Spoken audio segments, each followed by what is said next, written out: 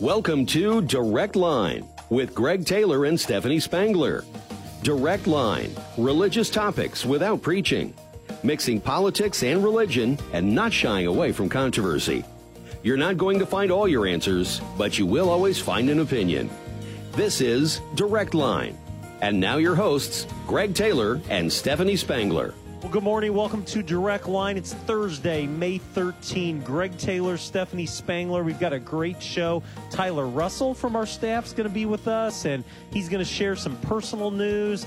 Missy Gowdy from our church, who's written a book about her father, The Magic of Ordinary, a memoir. We're going to learn why she wrote this and how you can get a copy of that. But I want to start today by talking about some things that have unfolded at Second Church in the last week that have really warmed my heart. We hosted a banquet Thursday night. Mm-hmm. You were what was your job, by the way? You had the headphones on. I don't know. I was just excited to wear the headphones. I wasn't running it. I was just listening to them talking in my ear. You did a great job, though. You know, because like I wasn't where I was supposed to be. You know, I came and tracking you came down. and grabbed me and said, "Let's go. You have 5 minutes." That's so, right. That's right. Anyway, you did a great job with Everybody did a great job. It was the celebration of life for the Women's Care Clinic, and Jonathan Evans was the guest speaker. He was so good. He did a great job. I thought Bethany Hager did a great job with her presentation. They had a sample of the ICU mobile van that we're hoping to bring to this community, and it's not too late to give. You know, it's not too late to participate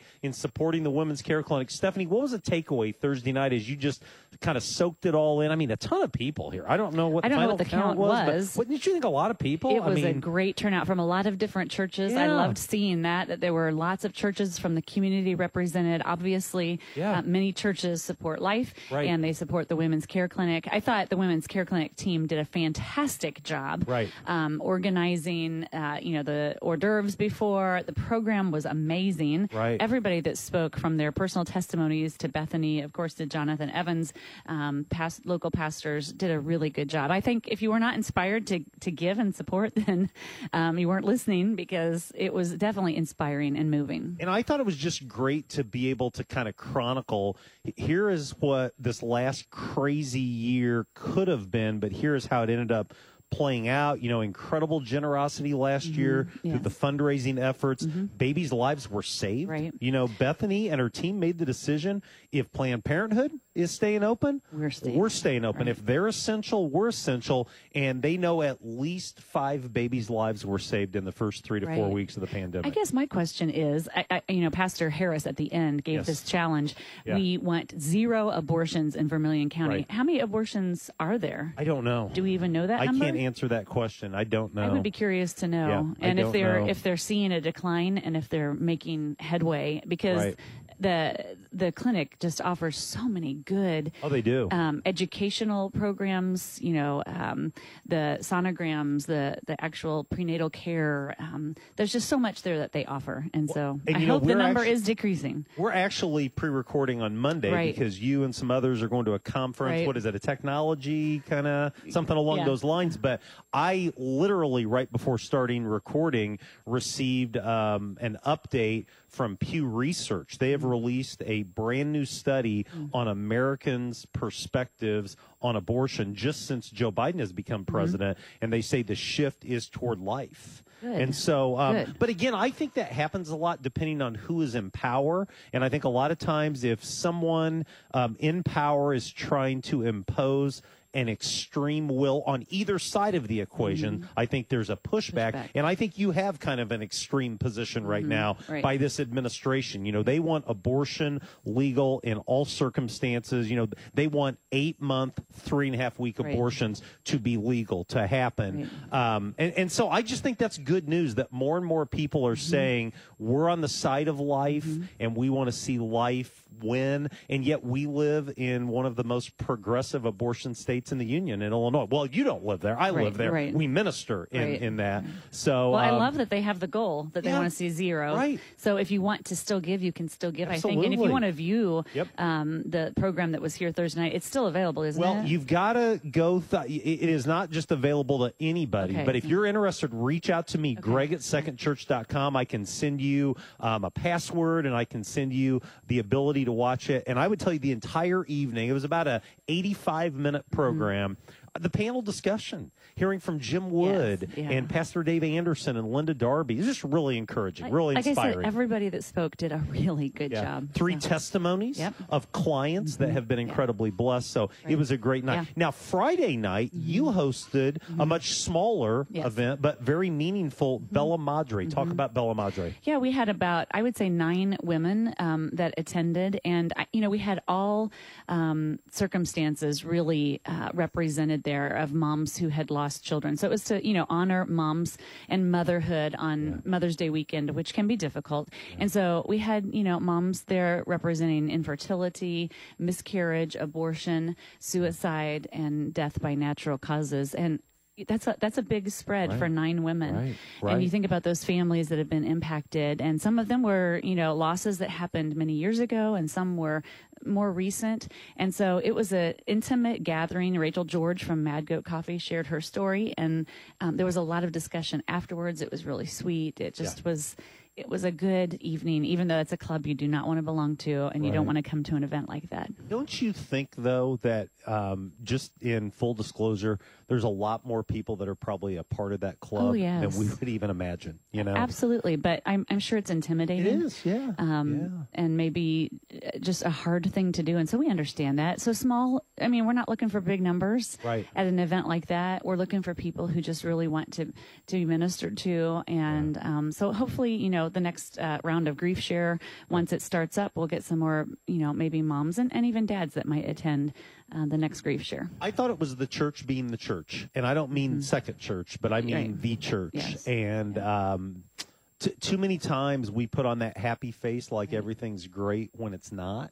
And I was really touched by Rachel George's interview from now 2 weeks ago. And I want to read her book. I need to get a copy of it. And it's available, I think, at the Mad Goat coffee shops here in town. And just I think when you have been down that road, you are able to minister to people in ways I cannot. Right. And one thing I liked about it is we had 4, people that spoke, and they were all from different churches. Kenna Osborne from our church, my mom, Marcia Wilkinson from First Baptist in Covington, Rachel George from Connection Church. Well, then I didn't really speak, but I love that different churches can work together, even for a small event. But I think it was very meaningful. It was meaningful to me. I've never lost a child, but to witness the grief and the pain. And, most of these women have other children. And so Friday night for them is kind of a night where they can remember the child they've lost. And then Sunday, you kind of make that turn and you can enjoy Sunday with your living children. So, I've been really moved by a book that I'm diving into, and you're going to spend some time this week reading. We're going to actually visit with Clarissa Mall for Direct Line next week. And her husband, Rob Mall, wrote a book at age 32, I think, The Art of Dying. And then he died tragically at the age of 41 hiking. And we're going to visit with her about some lessons that's learned. But one of the things about this book that's really impacted me is, and I think I've done a terrible job after reading this book, we don't talk about dying well. Right.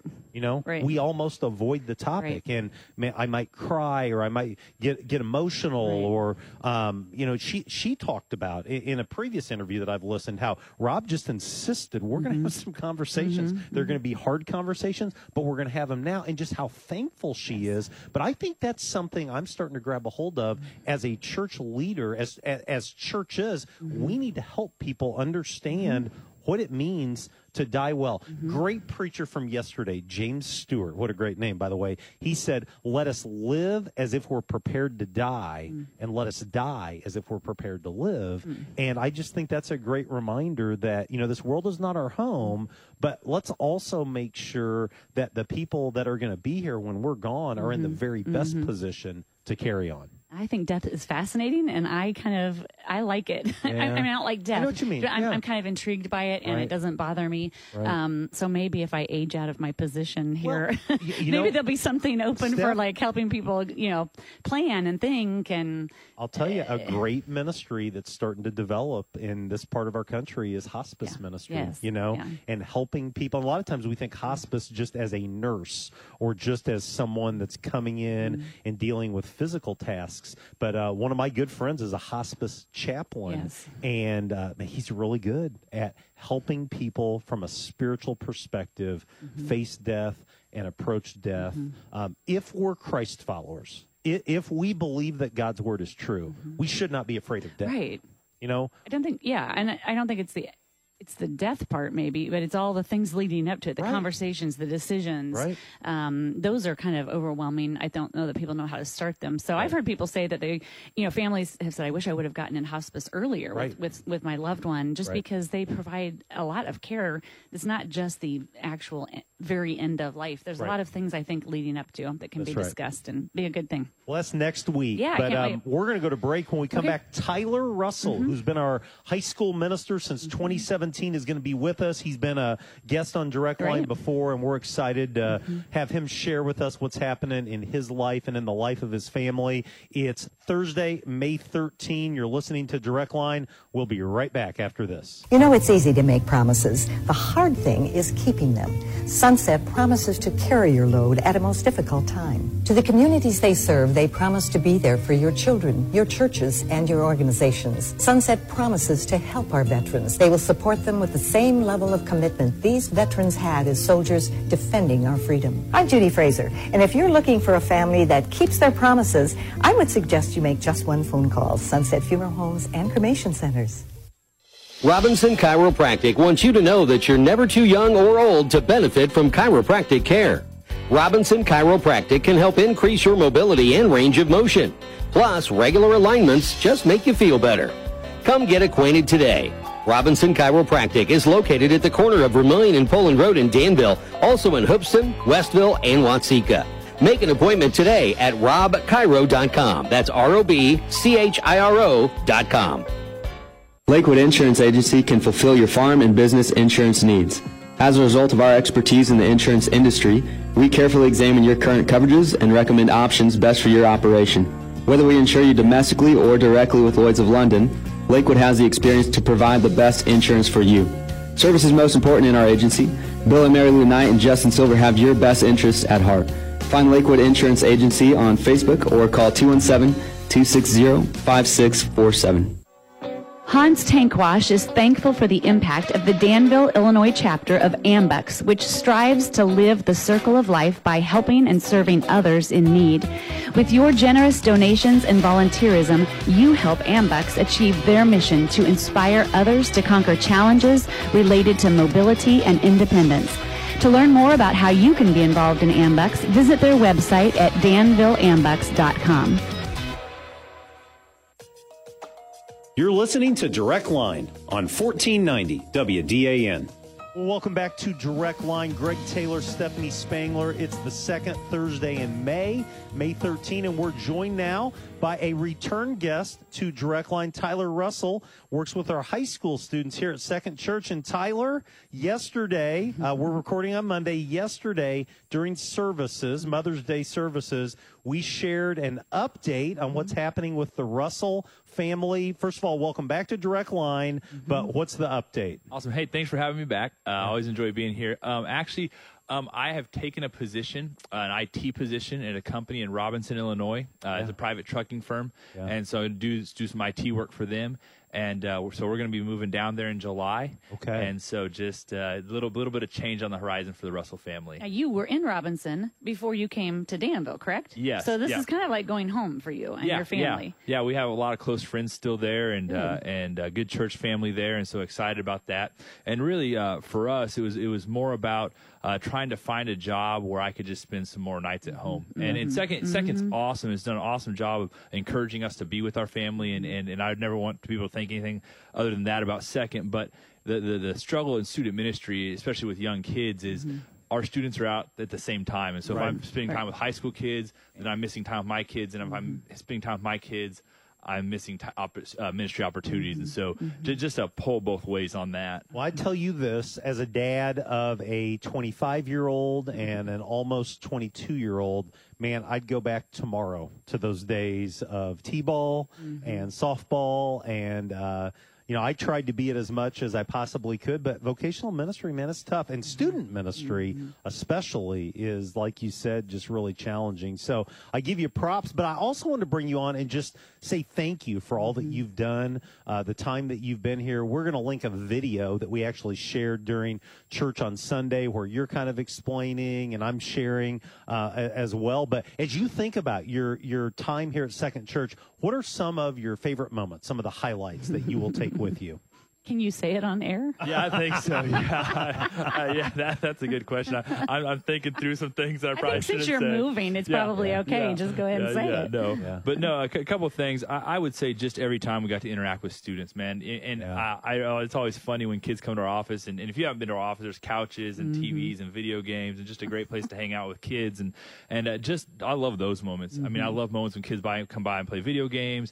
I just love doing life with students. Those are some of my favorite moments. I remember that one time a young man said, "Man, I just really need someone to hang out." I said, "Well, I'm grocery shopping, so if you want to come grocery shopping with me, we can come grocery." Yeah, he did. Actually, had a young man one time come over to our house, and he said, "I just need to, hang out and just struggle with some stuff and talking." So he came. I said, "Well, I'm cleaning my house. So if you want to help me clean my house, come on over." And he did. And just doing life with students. I love that. I remember our staff retreats. Just funny things that happen on our staff retreats. There's too many short stories to share, but I always remember Drew typing and how loud he was at typing, and that always made me laugh so hard. Did he have to replace keys on the keyboard? Do you know or not? I think so, or he had to file his nails or something. I mean, it was incredibly loud. He made a manual typewriter sound quiet. That was, and I remember that, and just laughing and enjoying those times together. I remember fishing. I'm not a fisherman, and fishing with Drew and Adam, and I didn't know how to take the fish off the line, and they were making fun of me and giving me a hard time. And then Adam's young daughter's named Ruby, and he definitely told me that it was a lot easier to fish with Ruby than it was with me. So that was a good time. But just those moments, and also I think there's moments where there's real honesty shared with me by leadership, and that's not always fun. But man, you look back and you realize how much people love you and how much people care for you, and I just appreciate all of those things about Second and all of those things, and I guess the last thing would just be times that we've spent with our sponsors, and just you got a great team. Yeah, I have an awesome team, and we laugh, and even when I told and this is probably my personality too, but even when I told them, there's a few tears, and then we spent the next 15 minutes making fun of things I had done, and it's just a fun group, and just an awesome, awesome people to hang out with, and so I think I'll miss that, and I think another thing I'll miss and that I love is I get to work with Jake Weiss every day, and we share an office, and just our daily conversations, and it's like you have a brother in the office, and so just doing that, I definitely miss that, and love those things, but yeah, probably too much stuff to share about,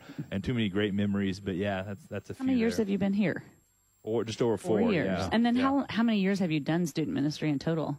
12. So since started at 24 years old, and then before that I worked 4 years at a camp. So it's essentially student ministry. So it's a total about 16 years doing this, and very few people in youth ministry are able to do it for that many years. Typically it's a shorter time. And you think the average turnaround of student ministry is just over a year. It's 13 months right now, and so enjoyed every moment of it. What does that say about you that you lasted 4 years here and 16 in total? Perseverance, baby. 12 years. Or that I'm not smart enough to get out. Either way, I don't know what that means. No, I just love students, and I had some struggles growing up, and there are people that definitely stepped in my life and helped me during those times. And it's such a hard time because you're trying to figure out who you are, and for some of our students who come from broken homes or rough family lives, I hear some of their stories, and I can't imagine how they made it this far. You're like, how, hearing stories, you're like, how in the world are you doing as well as you're doing right now? And so, and just being able to be a part of that, and just a part of families and all of that, man, and I'm so thankful for parents, because, man, it's a huge trust and a huge ask to, hey, I'm going to take your kid on a trip, or I'm teaching your student, or I'm really mentoring them. That's a huge ask, and just thanks for all the parents who trusted me in that, and just appreciate that as well. So something you have done throughout multiple ministries is you've been able to leverage sports and coaching as a student minister. Talk a little bit about that, because you don't see that as much as maybe you did 20 years ago, but that's something that has been a tool that you've used in order to be a youth pastor that can talk about Jesus. Yeah, absolutely. And I think young men especially struggle in the church, and I'm not really 100% sure why that is, but I think even young men retaining them in student ministry has been harder. Yeah. But when you become involved in a sport, you're around a young man 2 hours every day. Right. And it's no longer just, hey, I'm teaching you on Sunday or we're having one conversation here and there. It's like you're living life together. And they start talking to you about all kinds of stuff and struggles. And another thing that's been really cool is everywhere I've been an assistant coach. And I was a head coach one time. I never want to do that again. I love pouring into kids. And I think one of the biggest compliments out of any coach I've ever had, he said, hey, you may not know the most about the sport, but you know how to get the most out of these boys. And I can always trust that you have the best interest of these young men. And young men understand that when you have that conversation. I'm sure young women do too.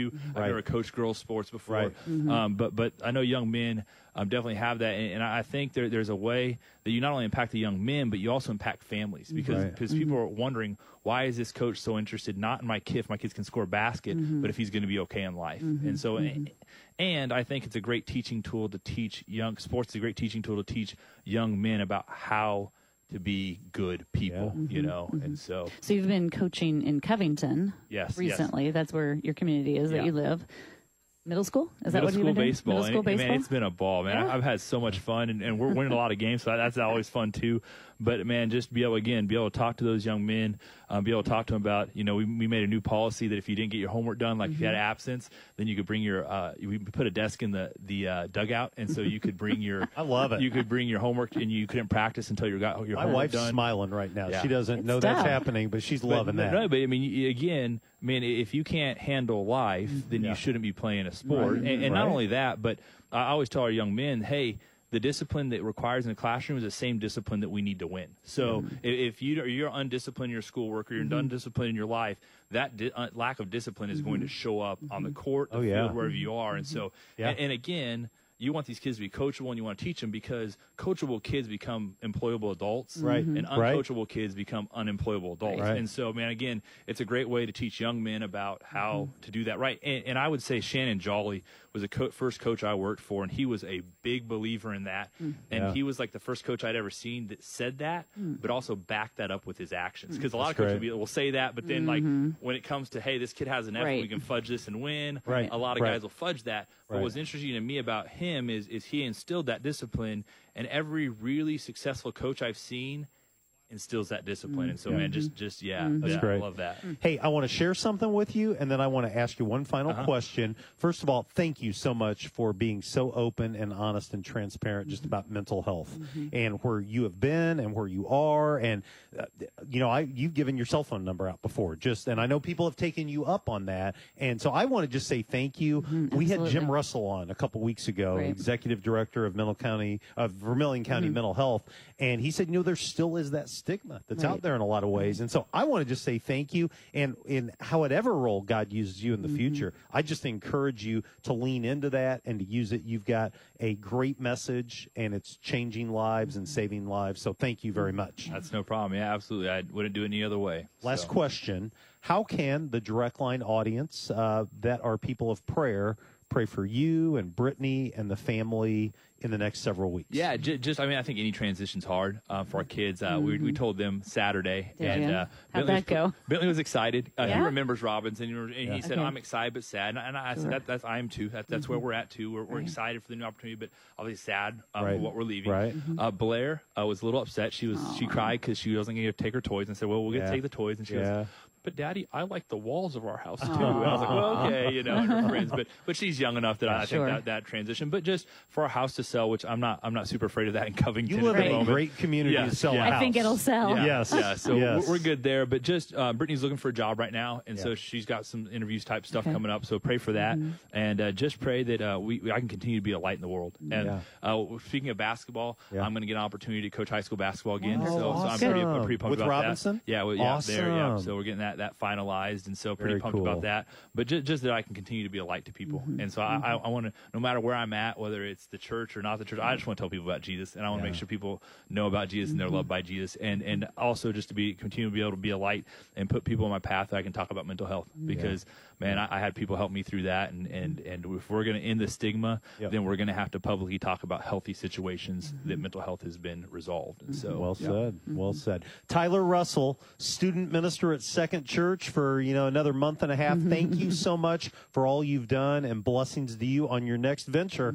Hey, thanks for having me on, and God bless. All right. You're listening to Direct Line. We'll be right back after this. You want to be confident that your investments are working for you. Wouldn't it be nice to know that you don't have to go far for the guidance to help make that happen? Dean Crandall works right here in Danville at Morgan Stanley's local office. As your financial advisor, Dean can help create a wealth plan and help you manage your investments. And he can help you work towards a comfortable retirement too. To make an appointment with Dean Crandall, call 217-477-0025. Morgan Stanley Smith Marty, LLC. Member SIPC.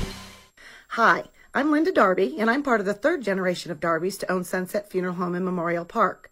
Since the 1960s, our family has been proud to serve Vermilion County by providing unmatched dedication and personalized service to families. And I'm Ross Darby. I'm part of the fourth generation in our family business. I want to introduce you to Hall of Fame plaques and signs. We promise to provide you with the same level of service at our sign shop that you've grown accustomed to at our funeral homes and cemetery.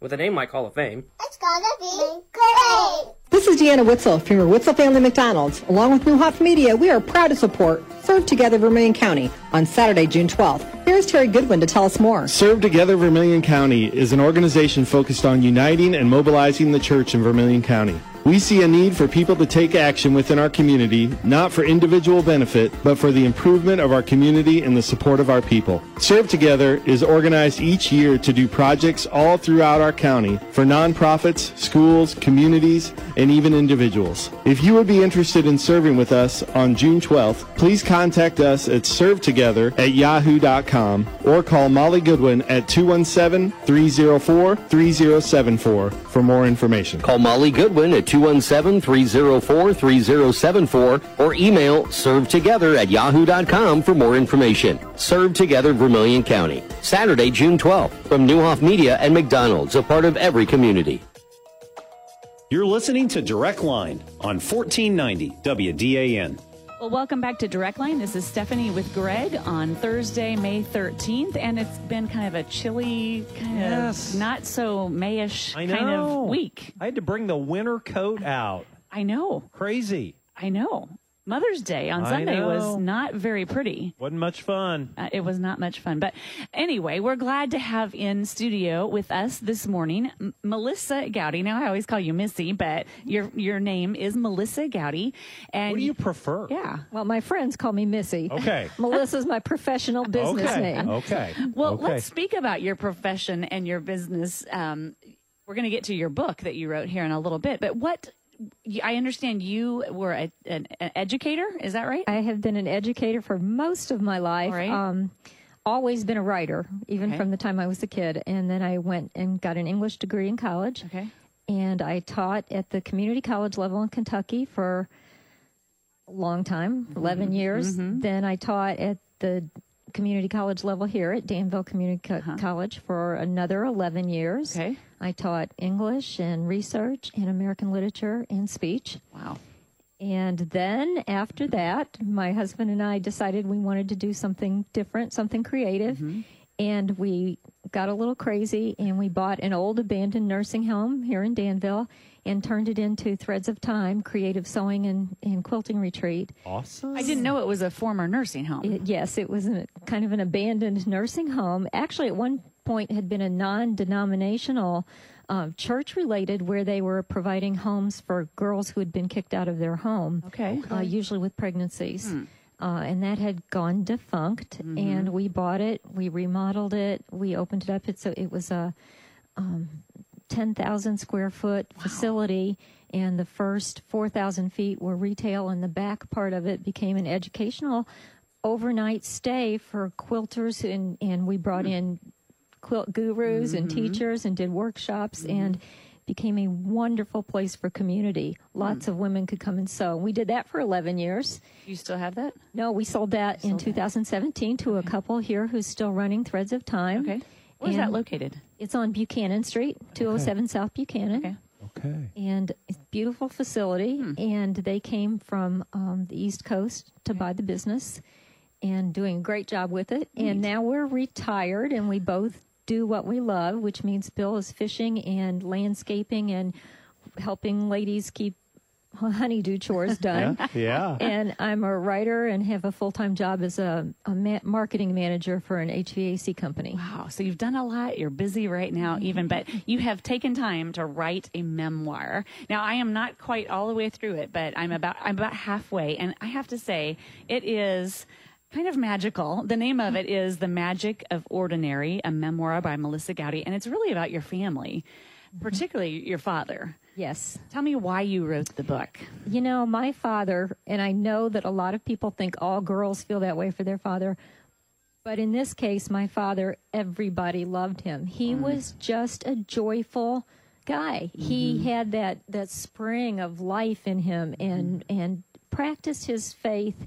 Never really talked about it a lot, but he would do numerous kind, generous acts for people. He would take shut-ins flowers and bake people cakes and just did nice things for all kinds of people who didn't expect it. And the way he lived, one of the reasons I wanted to write it is so people could apply it to their life and say, okay, what simple act of kindness can I do that might change somebody else? And in a world where there are so many bad things and so much talk of alcoholism and horrible things in families, there are still so many families like ours who are, yes, we all had problems, but they're normal families who love each other and provide good, solid foundation, and those things aren't written about.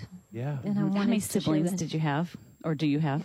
I have two sisters. I'm the middle daughter. There's Melanie's the older, Melissa, and then Michelle is the younger sister. Yeah, so you talk a lot about your siblings and riding bikes around the neighborhood, and just the neighborhood that you grew up in sounds almost like, I don't know, like Leave It to Beaver or something, you know, back in those days that you would think that would be what it was like, running around with kids in the neighborhood and out till dinner time. And talk about your childhood a little bit. I think it's funny because when I wrote that chapter is called The Bum's Corner. And it's called that because we lived on the corner and it was a brand new subdivision. Our house was one of the first in the new section. And it was on the corner of Driftwood and Idlewood.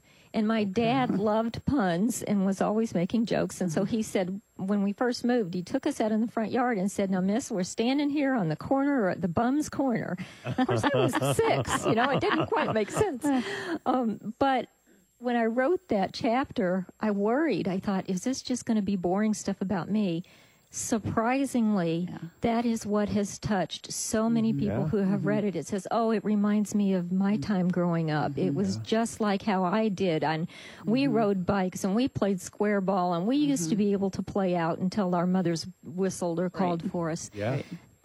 And so, you know, yes, I was sheltered and yes, I had a blessed life, but I wasn't the only one. And it depicts a time of innocence that is so different from what kids may have to deal with today. Yeah. Right. So when you hope that someone picks up this book, and we're going to have you tell us where you can get the book here in a minute, but when someone picks it up, maybe now they have young kids of their own. What are you hoping that they get out of this book? Oh, I hope it's a book about fatherhood. I think it would be a great book for a young man or a young family to see how to parent. Yeah.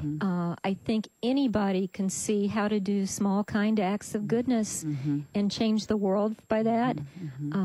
I hope they see that a life of faith doesn't have to be big and splashy. You don't have to be Mother Teresa or someone who gets awards.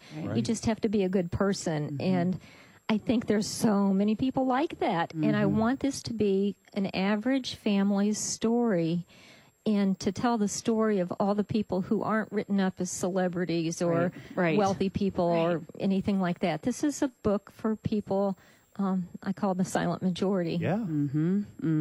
Are your parents still living? No, I've lost both my parents. In fact, one of the reasons I started writing this book is that my dad had died, and I kept thinking, oh, I don't want his stories to be lost. I want people to see him. When you get to the end of the book, it was people told us over and over, this is the best funeral I have ever been to, because it was truly a celebration. He was an old man. He had been ready to go. But numerous people told me that the best chapter in there is called The Lord's Timetable. And one of the reasons that people might appreciate the book is because it's not my experiences only. These are universal human experiences. Siblings, parents, family, illness, grandmothers. It's just lots of people have these same experiences. How long did it take you to write this book from start to finish? When we retired, and believe me, I did not intend to write a book. You guys may not know this, but I was a columnist for the Commercial News for 11 years. I did not know that. Years, I mean, this is not in recent times, but from 1990 something to 2003 or 4, I was a columnist. And so my specialty is short human interest pieces. And, 600 words, 800 words. When I started thinking about writing my dad's story, I never intended to write a book. And in my journals and my writing notebooks, it would say things like, maybe I ought to write the story about the time Daddy did this. Well, pretty soon I started writing one, and then I started making a list, and pretty soon all these stories started coming out. From the time we retired, I wrote the manuscript almost every day, and I did it in 9 months. Wow. It was like giving birth to a baby. And I had some great writing partners who helped and would give me feedback and keep me going. And I think it's kind of fascinating because even we're pre-recording this on Monday, and I think it was yesterday in my office, we were kind of just shooting the breeze between services, and somebody said something about, their childhood. And I think if you don't rehearse the stories, you lose the stories, you forget details. And what a great way to honor your father and your mother as well, your entire family, by putting these memories down on paper so they can be preserved and passed on to your children and grandchildren, because we just don't take the time to do that. And 9 months it's a long time to do a project. I mean, probably it's a short time in the grand scheme of things, but some people say, I couldn't give up 9 months to work on a project. But now it's, here it's, anybody can get it. Tell us how we can get your book, or if somebody's listening and they'd like to get it. It's available in paperback from Barnes & Noble and Amazon when you order online. The local store in Champaign has ordered copies in paperback form, and you can get it digitally anywhere books are sold. Kobo, Apple, Google. I would think with Father's Day coming up, in a month or so, it might be an interesting gift maybe to buy a young dad. Not that he would try to emulate and do all of those things, but there are some really wonderful chapters in there, where you've honored your dad and talked about how he parented you and your sisters, and it might be a good gift for a dad. So I hope so. I think it would. I would think so. Let me ask just a general question. Do kids write enough today? I had a middle school teacher. She made us write every day. And I got to tell you, as a sixth grader, I don't know if I can say hate. I hated that, but it was really good for me, And I'm not a very good writer. But I think that rhythm and that development of every day doing it, I don't know that kids are writing as much. Maybe. I can't speak to that on a personal level because I've not been in the elementary and high schools. I was always at the college level. I do know that that's such an important skill. And I think even more than writing, we need to create readers. Yes. We get so used to doing, even if they're reading, it may be blogs and it may be short things and it may be linear little jumping from box to box, but not in-depth, beautiful, lyrical thinking, reading, and that goes for adults and kids, is we need to do more reading as well. Well, this would be a great book for a family to read, a chapter a night, and maybe create some of those memories and that skill of reading it together as a family. They're short chapters. They'd be easy to get through. And I also think church book groups might benefit from that. Has our book group here at church done this one yet? Do you know? No, it just came out in January. Okay. Well, maybe they will. Pass it on to them, right? That's right. That's right. Go. Well, Missy Gowdy, the book is The Magic of the Ordinary. Thank you for writing it, and thank you for all that you do, and thanks for spending some time with us this week on Direct Line. Thank you so much. I'm delighted. All right. We're going to break. We'll be right back after this. Lakewood Insurance Agency can fulfill your farm and business insurance needs. As a result of our expertise in the insurance industry, we carefully examine your current coverages and recommend options best for your operation. Whether we insure you domestically or directly with Lloyd's of London, Lakewood has the experience to provide the best insurance for you. Service is most important in our agency. Bill and Mary Lou Knight and Justin Silver have your best interests at heart. Find Lakewood Insurance Agency on Facebook or call 888-260-5647. You want to be confident that your investments are working for you. Wouldn't it be nice to know that you don't have to go far for the guidance to help make that happen? Dean Crandall works right here in Danville at Morgan Stanley's local office. As your financial advisor, Dean can help create a wealth plan and help you manage your investments. And he can help you work towards a comfortable retirement too. To make an appointment with Dean Crandall, call 217-477-0025. Morgan Stanley Smith Marnie LLC. Member SIPC. Robinson Chiropractic wants you to know that you're never too young or old to benefit from chiropractic care. Robinson Chiropractic can help increase your mobility and range of motion. Plus, regular alignments just make you feel better. Come get acquainted today. Robinson Chiropractic is located at the corner of Vermilion and Poland Road in Danville, also in Hoopeston, Westville, and Watseka. Make an appointment today at robchiro.com. That's ROBCHIRO.com. Hans Tank Wash is thankful for the impact of the Danville, Illinois chapter of AMBUCS, which strives to live the circle of life by helping and serving others in need. With your generous donations and volunteerism, you help AMBUCS achieve their mission to inspire others to conquer challenges related to mobility and independence. To learn more about how you can be involved in AMBUCS, visit their website at danvilleambucs.com. You're listening to Direct Line on 1490 WDAN. Well, welcome back to Direct Line. It's Thursday, May 13th. Great interview with Missy Gowdy. She is a sweet lady. Now, Yes. I know her stepson. I went to high school with her stepson. Okay. We were friends. Yeah. And so I have that connection with her. But a nice couple. And I had forgotten that they had bought that business, the Threads of Time.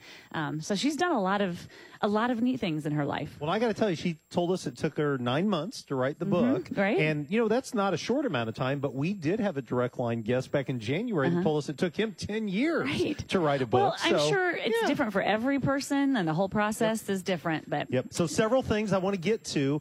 We talked a lot about the Women's Care Clinic and the great work that they do. Right.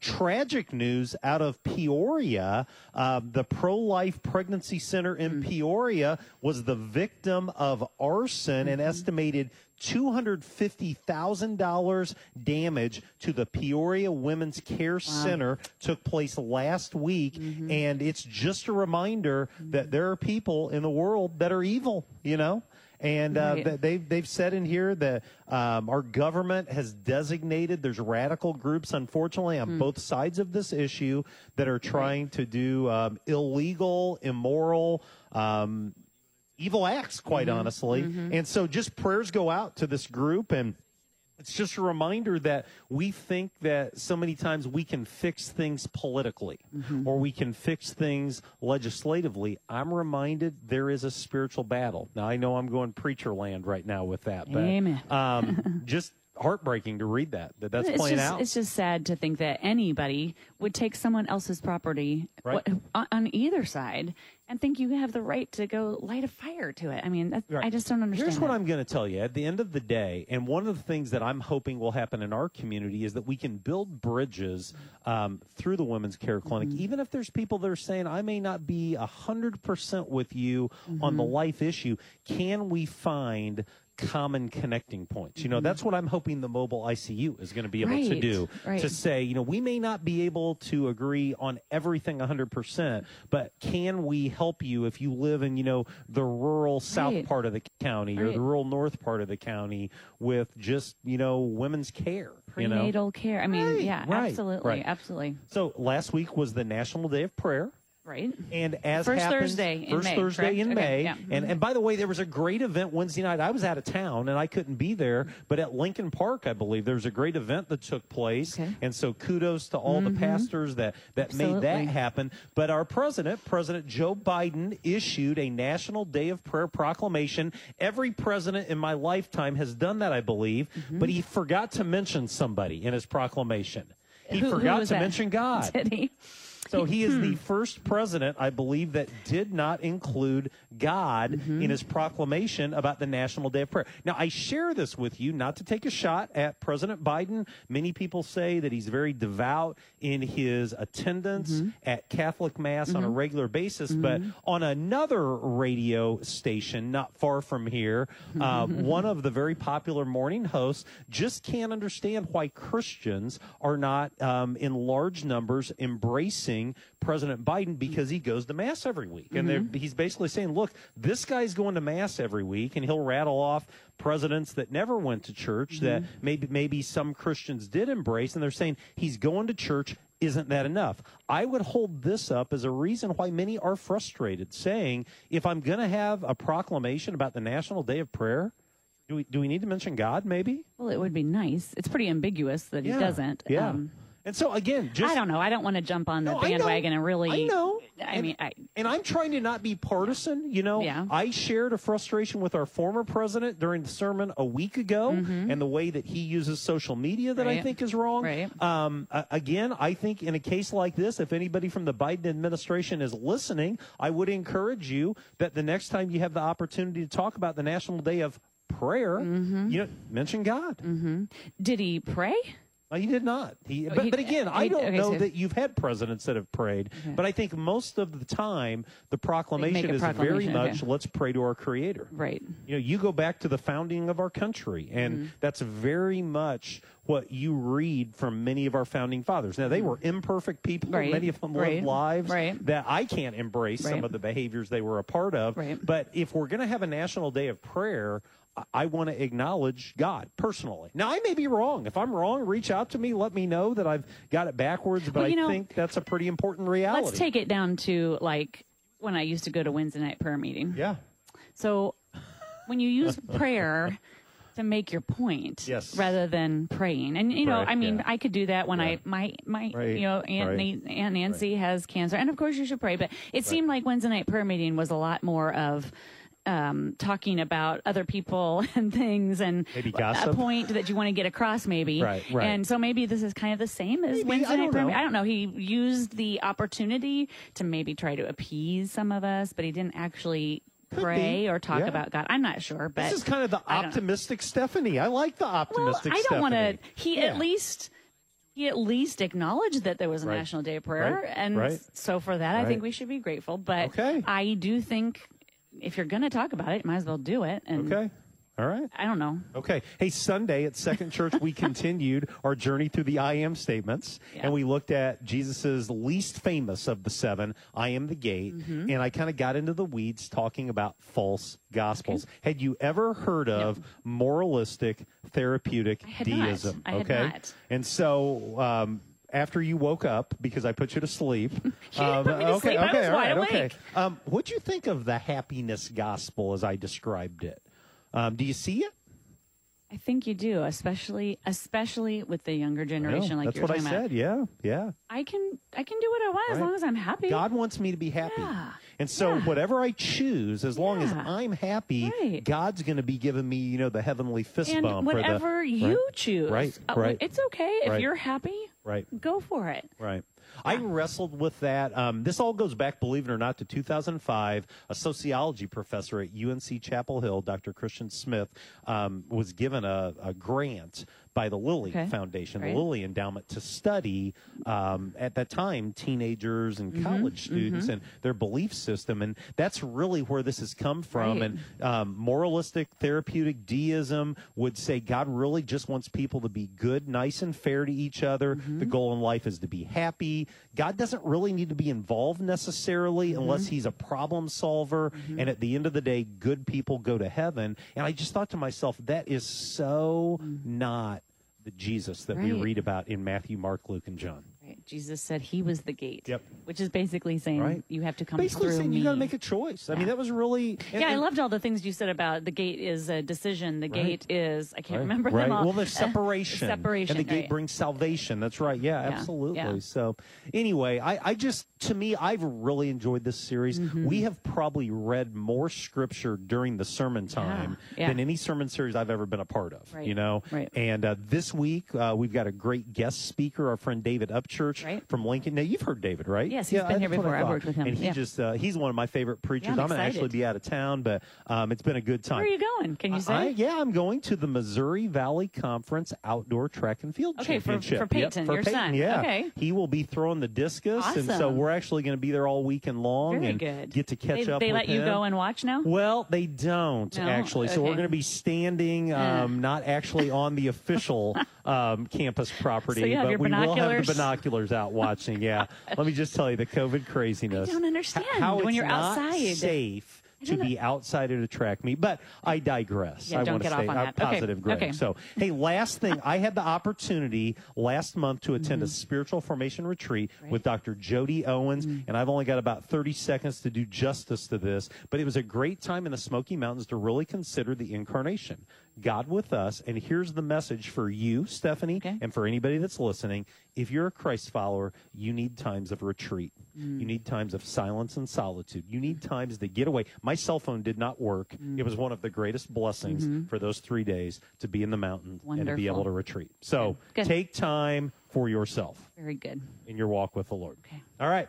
That's it for this week. We hope you'll join us next week as we interview Carissa Mall and we hear the story of her late husband, Rob Mall, who wrote the book, The Art of Dying. On behalf of Stephanie Spangler, this is Greg Taylor saying so long. Thanks for listening to Direct Line. We'll see you next week.